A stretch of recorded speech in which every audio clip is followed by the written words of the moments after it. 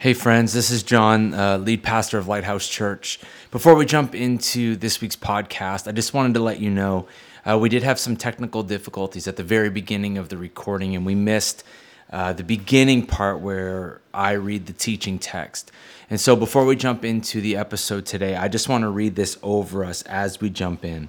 This is Matthew chapter 16 from 21, verse 21 to 26. It says this: "From that time on, Jesus began to explain to his disciples that he must go to Jerusalem and suffer many things at the hands of the elders, the chief priests, and the teachers of the law, and that he must be killed and on the third day be raised to life." Peter took him aside and began to rebuke him. "Never, Lord," he said, "this shall never happen to you." Jesus turned and said to Peter, "Get behind me, Satan. You are a stumbling block to me. You do not have in mind the concerns of God, but merely human concerns." Then Jesus said to his disciples, "Whoever wants to be my disciple must deny themselves and take up their cross and follow me. For whoever wants to save his life will lose it, but whoever loses their life for me will find it. What good will it be for someone to gain the whole world, yet forfeit their soul? Or what can anyone give in exchange for their soul?" And then Isaiah 43, verse 19, "See, I am doing a new thing. Now it springs up. Do you not perceive it? I am making a way in the wilderness and streams in the wasteland." God, we just make room for you right now as we jump into this teaching together, whether it's in this current moment or it's down the road sometime in the future. God, we give you our attention. We give you our devotion. Holy Spirit, open our eyes and our ears as we dive into the truth of your word. Amen.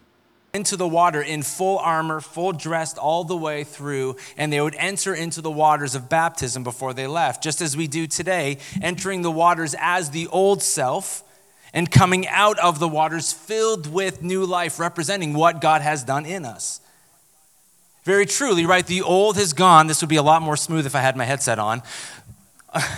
All the way down into the water, the old is gone, and what? The new has come. From death to life. But the story goes that when these crusaders went down into the water, not everything went down with them. The story goes that when they went down into the water, they would hold one thing out of the water: their sword. "God, you can have all of me except this. God, I will die to everything you are calling me to die to, but not this. But not this." It's a powerful picture, isn't it?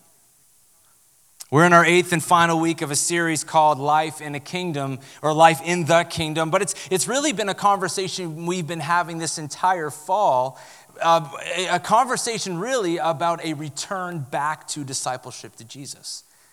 Very much our own personal following of Jesus, not just with pieces of our lives, but with our whole lives.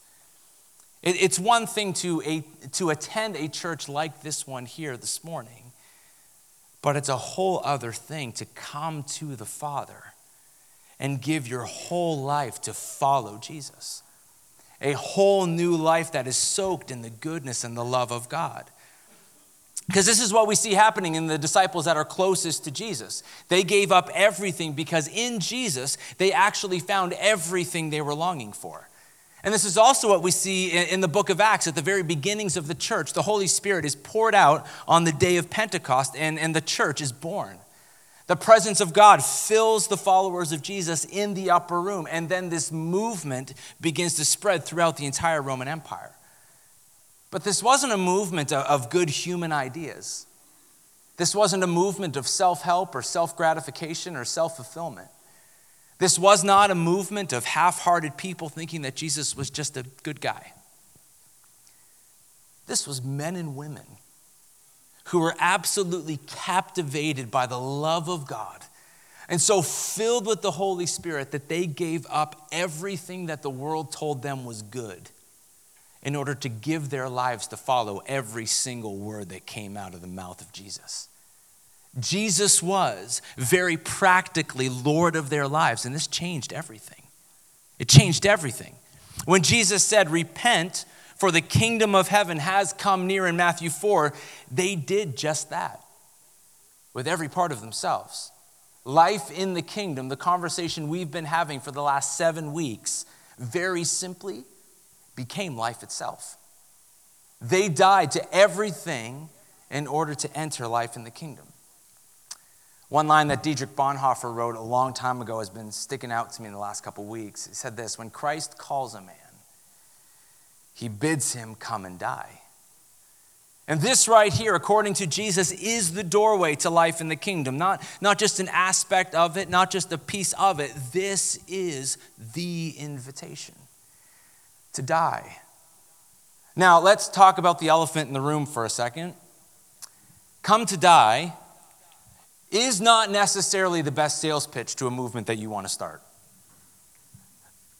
Right? As soon as I say that, I don't know for you, but even for me, like even writing this teaching this week and really putting down on paper or on screen what the Lord was showing me, it's like, oh man, something inside of us, whether we've been following Jesus for an entire lifetime or we're brand new to the good news of Jesus, there's just something inside of us that just goes, ugh.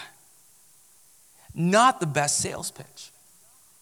Especially in the world and the culture we are living in today, come and die confronts very truly the air that we breathe. We live in the age of self-help, self-gratification, and self-indulgence. We have entire sections in our bookstores that are filled with ways of mastering our own anxiety, conquering fear, being the best you with titles like The Power of Now, The Power of Positive Thinking, The Magic of Thinking Big, The Life-Changing Magic of Tidying Up. True story. And we're literally right now on Sunday morning, on this weekend, smack dab in the middle of a shopping spree that now is not just a Black Friday sale, it is an entire month. Hold on to your email inboxes, right? And I'm not trying to poke fun at anything. I'm not trying to pick something apart. I am asking the question, though, is this hope, or is this the best hope that we have for the best life imaginable? Is this the best hope for life that we have? Is all of this actually leading to the life that we hope it will? Because it would seem the more we move towards self-fulfillment and self-gratification and self-indulgence, the world around us, at least to me, it just seems like it's starting to get worse. Debt continues to rise for the most part. Loneliness, as I talked about a couple weeks ago, has been named at least a countrywide pandemic in the U.S. Anxiety and depression are continuously on the rise, and war is breaking out in many countries all over the world, even if we don't see it on the news. And we haven't even hit the U.S. election in 2024 yet. Hold on. And I'm not saying all of that to discourage anybody, and I'm not saying that to make that the focus of our attention. All I'm trying to do is point to the fact, are we actually the answer to our own problems? Are we the answer to our own problems? And it's right here, at the heart of the problem, Jesus is offering real life, true life, eternal life. This life-altering good news that the world around us, whether it's in the first century or here today, must deny themselves, take up their cross, and follow me. So as we end this series and this conversation really this fall, I want to talk about a kingdom of true life in a world desperately searching for it. A kingdom of true life in a world that is desperately searching for it.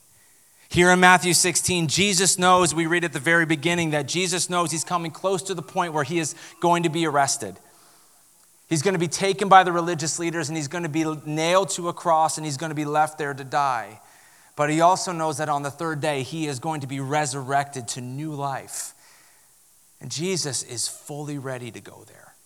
Fully ready to give himself absolutely out of love for you and me, and for all of humanity, and for all of creation.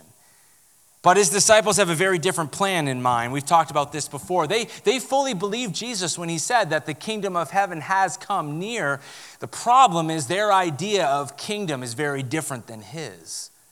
Their idea of victory, or their idea of the good life, was for Jesus to physically destroy all their enemies, not save them.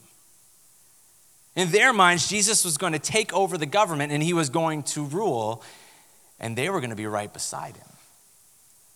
Jesus ruling and reigning was actually going to work out very well for them. They were following the guy in their mind that was going to lead a whole new revolution, and guess where they were? They were there right at the beginning. Jesus, it's going to be you and me ruling forever.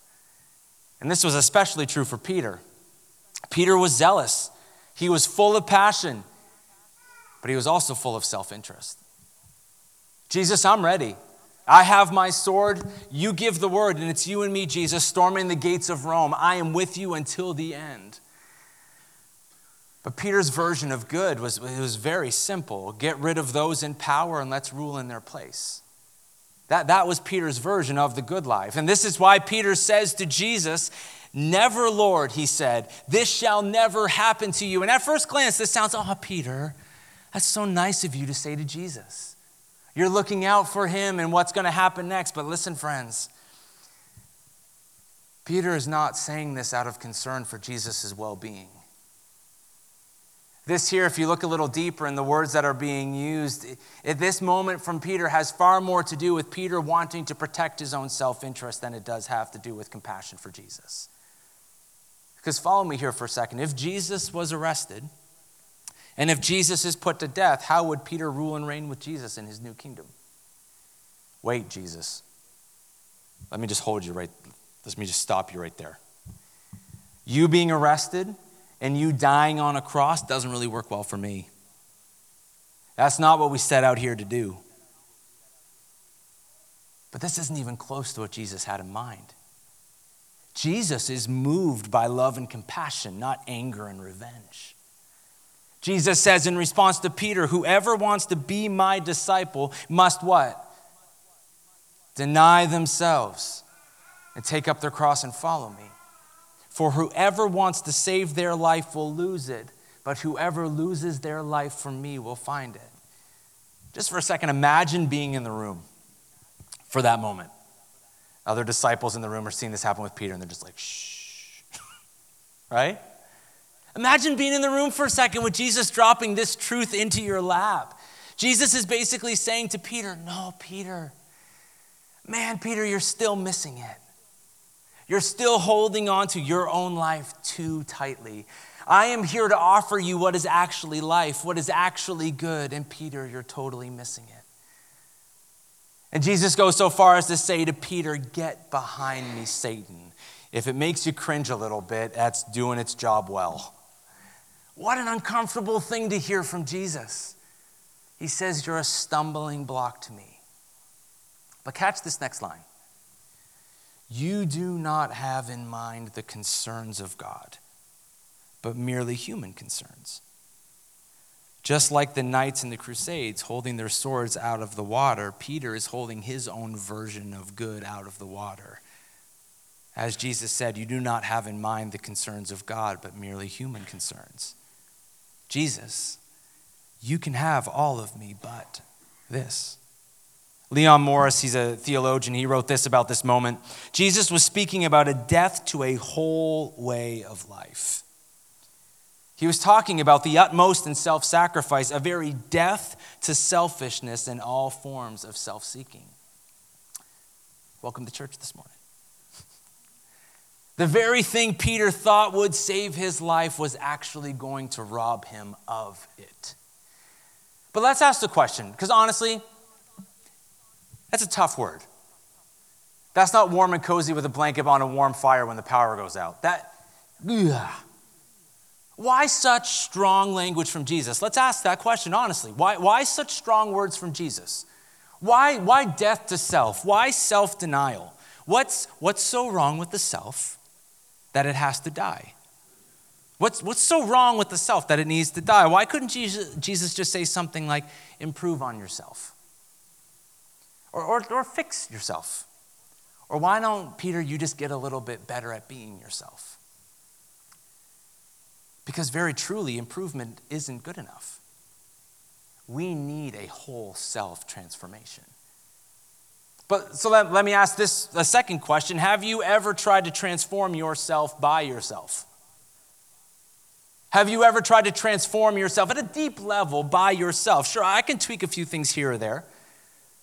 Right? I can find an exercise routine or a running routine, and I can change my outward appearance. I can get more fit. I can change my diet. I can throw out every Reese peanut butter cup in my house and be a lot healthier for it.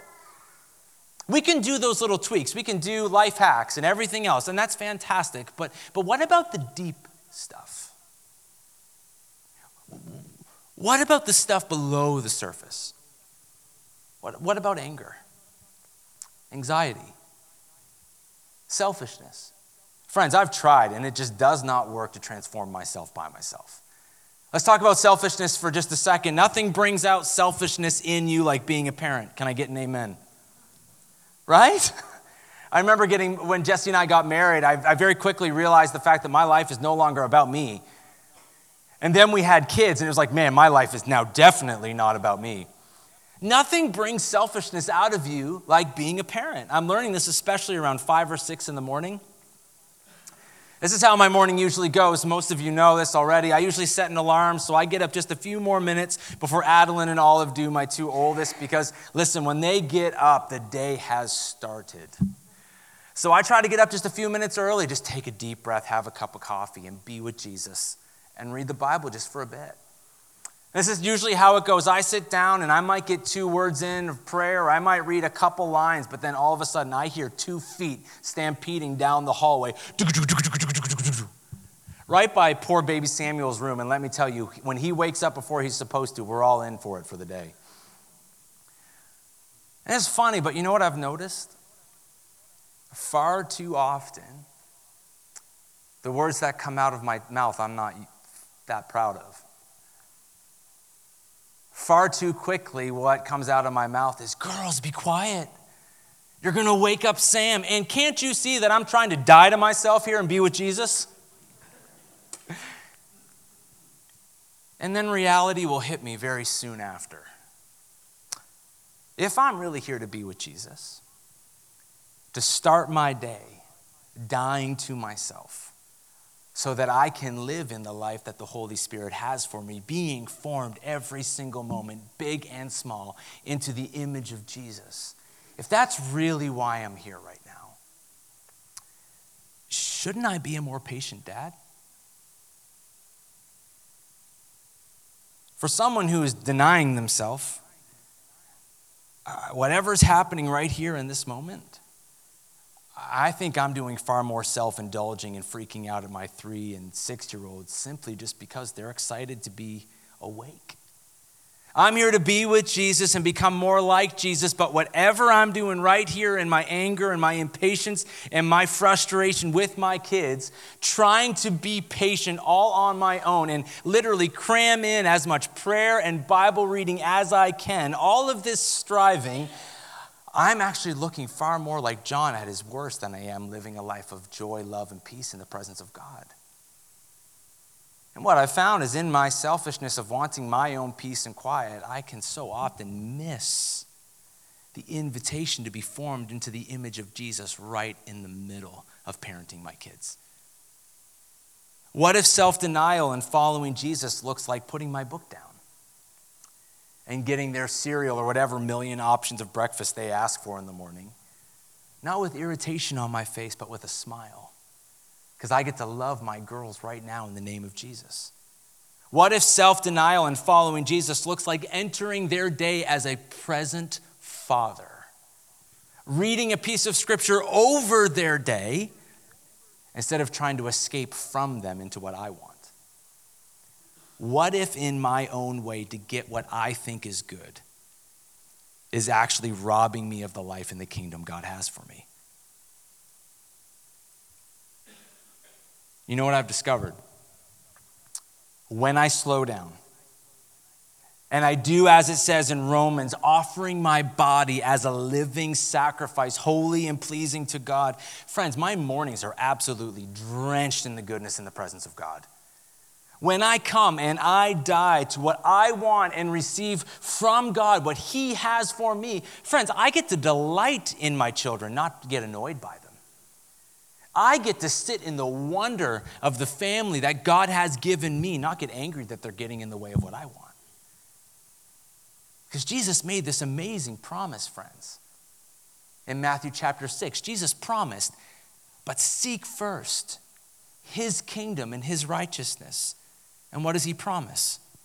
All these things will be given to you as well. What a word. I think many of us understand that we need to die to the really big things, right? Maybe it's an addiction to alcohol or it's a medication, right? Okay, God, I know I need to die to this thing. It's literally killing my body. Or maybe it's sneaking off and looking at pornography when our spouse is asleep. Okay, God, I'll die to that because I know right now that is literally killing my marriage. But what about some of the things that the world around us would actually say aren't that big of a deal? What about our bad attitudes after a bad day at work? Or maybe the way we talk to our spouse when they're doing that thing that drives us crazy, like leaving a towel on a wet floor. Somebody does that. I don't know who that would be. Or maybe it's the spending habit that's out of control. Or maybe it's the hours and hours and hours we use escaping on Netflix at the end of a day. Maybe it's what we give our time to, or maybe it's our schedules and our plans. I'm not doubting our desire to want what Jesus has for us. We want what Jesus is inviting us all into, but we also, at the end of the day, so many of us, including myself, want what I want. I think one of the biggest lies I bought into as a younger man following Jesus was that I could follow Jesus and I could live like everybody else if it wasn't that bad. Right? If I'm not doing the big stuff, I'm okay. But friends, Jesus actually never promised that. I think so many of us have this low-grade anxiety because we're trying to live two lives at the same time. And we're caught somewhere in the tension of it. The life we want and life in the kingdom of God. But friends, Jesus did not come to give us a half-life. He didn't come to give us a half-life. Jesus came to set us free from the pull between what we want and what God wants. See, in Genesis it says that we were made in the image of God. When God created humanity, He breathed His presence into humanity, and it's in that point that humans became a living being. It says in Genesis 2:7, then the Lord formed a man from the dust of the ground, get this, and breathed into his nostrils the breath of life, and the man became a living being. The presence of God in humanity was life. Without the presence of God in humanity, there was no life at all. Desiring what God wants is how we were created. But we know the story. Adam and Eve decided that God simply wasn't good enough. And what we find is self-interest, the lie of self-fulfillment and self-indulgence. That becomes our reality. And we've been searching for true and eternal life ever since. But the beautiful story about the gospel is that God did not leave us in this state. Jesus came to bring us back into the life that you and I were created for, or what He called life in the kingdom. John 3:16 and 17, which literally pretty much everybody in this room could probably quote back to me. For God so loved the world that He gave His one and only Son, that whoever believes in Him shall not perish, but have what? Eternal life. For God did not send His Son into the world to condemn the world, but friends, to save it through Him. Jesus says eternal life. Another way to say that is what life was always supposed to be. The most real life, the most true life that lasts into eternity. But friends, to have what is eternal, we have to let go of what is not eternal. Paul writes in Ephesians 4, you were taught with regard to your former way of life to put off the old self, which is being corrupted by its deceitful desires, to be made new in the attitude of your minds, full transformation. And friends, to put on the new self created to be like God in true righteousness and holiness. This right here is why Jesus uses such strong language. To really be my disciple, to really follow me, to really enter the doorway into life in the kingdom I am offering to you is first and foremost to come and die. So that you can truly live. See, the love of God is so strong for you. Friends, it's so good that he does not want a single inch of your life to be untouched by it. I love what Paul says in Ephesians, earlier in Ephesians. He says, I pray that out of his glorious riches, God is not holding out on you. Out of his glorious riches, he may strengthen you with power through his Spirit in your inner being, so that Christ may dwell in your hearts through faith. And I pray that being rooted and established in love may have power together with all the Lord's holy people. Get this next part. To grasp, read this together, how wide and long and high and deep is the love of Christ. And to know this love that surpasses knowledge. It's my favorite part right here. That you may be filled to the measure of all the fullness of God. What an invitation. What wouldn't you die to in order to experience a kind of love like that? Or in Galatians, Paul says, I have been crucified, now live in the body. I live by faith in the Son of God, who loved me and gave his life for me. Again, I'll ask, what wouldn't you die to in order to experience a love like that? As Jesus said, whoever wants to be my disciples must deny themselves. And we do this by bringing our anger, our spending habits, our insecurities, our fears and our worries, our wounds, our addictions, what we think is good as well as what we think is bad, every breath that enters our lungs, like we sang this morning, worthy of every breath I could ever breathe. Every thought that enters our mind, every word that leaves our mouth, absolutely every part of who we are. And we bring it to the feet of Jesus.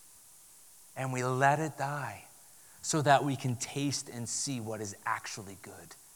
God himself. You and I, every single one of us is filled with what the Bible calls sin. It's what distances us from God. It's this bend away in every single one of us away from what God wants. And no one is exempt from it. It says in Romans 3, for all have sinned. Many of you know this and have fallen short of the glory of God. God hates sin. He hates the sin and what sin has done to his children, his entire world. And he has come to heal and restore what is killing his children. This is why Jesus will go to the cross. Die one of the most painful deaths imaginable. Why? Because of his great love for you. Just like a parent hates the cancer that's killing their only child. Friends, a parent would do anything to take that sickness away from their kid. Take that and multiply that by the most largest number you can even fathom. And that is how much burning love that God has for you. And at the same time, it's how much he hates the disease that is killing what he loves. So Jesus will die on a cross, giving himself out of love for you and for me. But we know 3 days later, Jesus forever breaks that power of sin and brokenness over us, bringing us into new resurrected life. Friends, we are called to come and die because on the other side of death is eternal life. There you are. I know many of us have grown up hearing this. Listen, I have for most of my life. But I'm learning probably for the first time at the depth of which I'm learning right now is Jesus gets to have all of me. Because it's only then that I get to experience joy everlasting. What does it say in Psalm 16? You make known to me the path of life, with eternal pleasures at your right hand. Friends, we are called to come and die because on the other side of death is eternal life. And that doesn't just start into the future, but it starts here and now. But as we close this morning, what does it look like to die to ourselves? How practically do we do that? It's very simple. Before we go any further, I just want to say you can't do that alone. It's only the work the Holy Spirit can do for you and in you. We come and die, he brings us to life. It says in Hebrews 12, therefore, since we are surrounded by such a great cloud of witnesses, let us throw off everything that hinders and the sin that so easily entangles. And let us run with endurance or perseverance the race marked out for us. What does it say in verse 2? Fixing our eyes on who? Jesus, the pioneer and the perfecter of our faith. When we've had a long day and you just know you are going to be the worst person in the world to be around. And maybe you're on your drive home and you're just like, God, I do not want to take this out on my family. What does it look like to die to yourself? It means bringing your mood to Jesus. And saying, God, my mood is going to absolutely wreck my family's day. So God, here I am. And you take that lie that's, when you're having a bad day and a bad mood, that just becomes everything. It's like tunnel vision. If you're having a bad mood, my goodness, it's like, at least for me, it's like, that's my reality. We need to take that reality and let the truth of Jesus intercept and disrupt that. God, you love me. You've healed me. You've restored me. Take my mood. Take my attitude, because I want your joy. I want your love. I want your peace, not how I'm feeling right now. Let your bad mood and your anger die and receive the peace that only the Holy Spirit can give you. Or maybe it's late at night and you're scrolling on your phone or on the computer and the temptation to just go to that place you're not supposed to starts to creep in. God, I know I may be feeling lonely right now, but God, this will not satisfy my soul.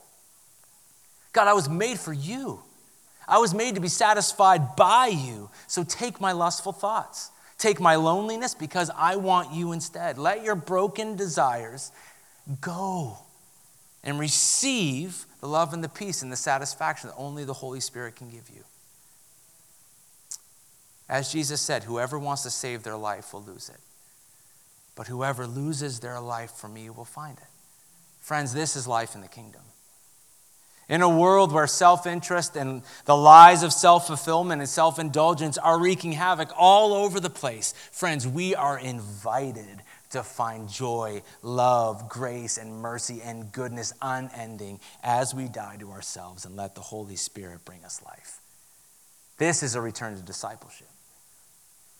Whether it's a big death or a little death, we die so that we can live. I'm going to invite Pastor Michelle to come on up, and I want to end with this story. Another story, honestly, many of you are probably familiar with.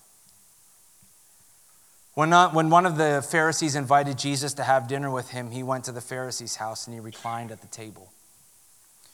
A woman in that town who lived a sinful life learned that Jesus was eating at the Pharisee's house. Now, a woman of the town who lived a sinful life, that's another way of saying a prostitute or a sex worker. She learned that Jesus was eating at the Pharisee's house, so she came there with an alabaster jar of perfume.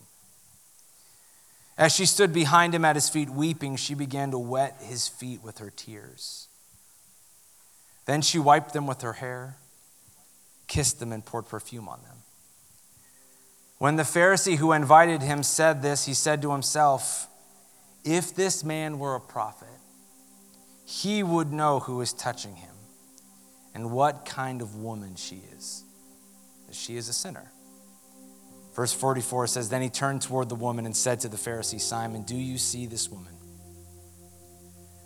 I came into your house. You did not give me any water for my feet, but she wet my feet with her tears and wiped them with her hair. You did not give me a kiss, but this woman, from the time I entered, has not stopped kissing my feet. You did not put oil on my head, but she has poured perfume on my feet. Therefore, I tell you, her many sins have been forgiven, as her great love has shown. But whoever has been forgiven little loves little. I think this is one of those stories because if you've grown up in the church, we can hear it over and over again. And it's just kind of, yeah, the one with the alabaster jar, I know. In one of the other Gospels, Jesus says, this story will never stop being told. Why? Because It says in Isaiah 43:19, see, I am doing a new thing. Can you perceive it? I am making a way in the wilderness and streams in the wasteland. This woman perceived it. This woman poured everything at the feet of Jesus. Friends, her whole life was represented in this bottle. It was how she was known. It was the scent she was known by. It was her treasure. This tiny little bottle of perfume. It was her life. This woman could have been stoned to death simply for entering the house of the Pharisee. She didn't care. She risked everything because she could see in Jesus, I have everything I am actually longing for, so I will pour myself at his feet to receive the love of Jesus, to receive what is good. While the knights went down into the waters of baptism, holding their swords high. Jesus, you can have all of me but this. This woman, she dove in head first, and she never looked back. Holding nothing back. Friends, this is the doorway to life in the kingdom. This is the doorway into discipleship to Jesus, to hold nothing back, to be so captured by the love of Jesus that we come to die to everything in order that we will live. So as we end this series, friends, here's the question. What are you holding out of the water? What are you holding out of the water? Jesus, you can have all of me, but not this. Maybe it's anger. Maybe you lose your temper and you just hate it. And you've tried to so many times to stop just being an angry person. You've just tried to stop being an angry dad or an angry mom, but you just can't fix it. You've tried so hard and you're just exhausted. And you don't know how to save yourself. Or maybe it's something that you watch or you listen to, and you just have this gnawing sense that, man, I don't know if Jesus would watch this if he were me. But you just kind of keep going back to it. Or maybe it's a spending habit. The worse you feel, the more money you tend to spend. And this cycle actually just starts to make you far worse, not better. Or maybe it's just an overall paradigm for the good life that you've been looking for, and it's just not working. It's not getting you to what you want. More money or more things, bigger, newer, faster, and it's just not delivering on its promise. Friends, listen. Jesus is offering a whole new way to live. And it's for you right now. It's for you right now. Not someday. Not when seasons get better. Not when I have more things all figured out. Not like now. Now. You can put all of it to death so that you can actually live. But just like the seed, friends, just like the seed before it grows into a tree, friends, it's got to die first. It's got to die first. I've had this other thing on my mind this week. Maybe for you, you've been following Jesus most of your life.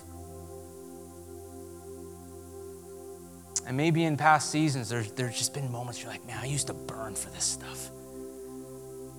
Man, you couldn't keep me out of this building. If there was prayer, I was there. If there was a Bible study, I was there. The pastor had to tell me to leave because I just wanted to stay there all night. I would have camped out in the corner in a sleeping bag. But you look at your life right now and you're just like, man, John, if I could be honest, there's just a state of complacency right now.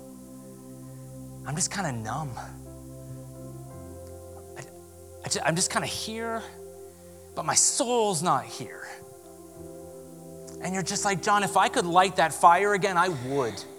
I just don't know how. And so I think I've just kind of settled into just the mundane. I show up here in body, but I don't know where my heart is. Friends, do not settle for a half-life. Do not settle for a half-life. You don't have to restart the fire by yourself. What do they call the Holy Spirit? A fire. He starts it. You just come and die. You don't have to start it. You don't have to figure it out. You just have to come and say, God, I don't want to continue like this. We can't save ourselves. We can't transform ourselves. We can't even really fix ourselves very well.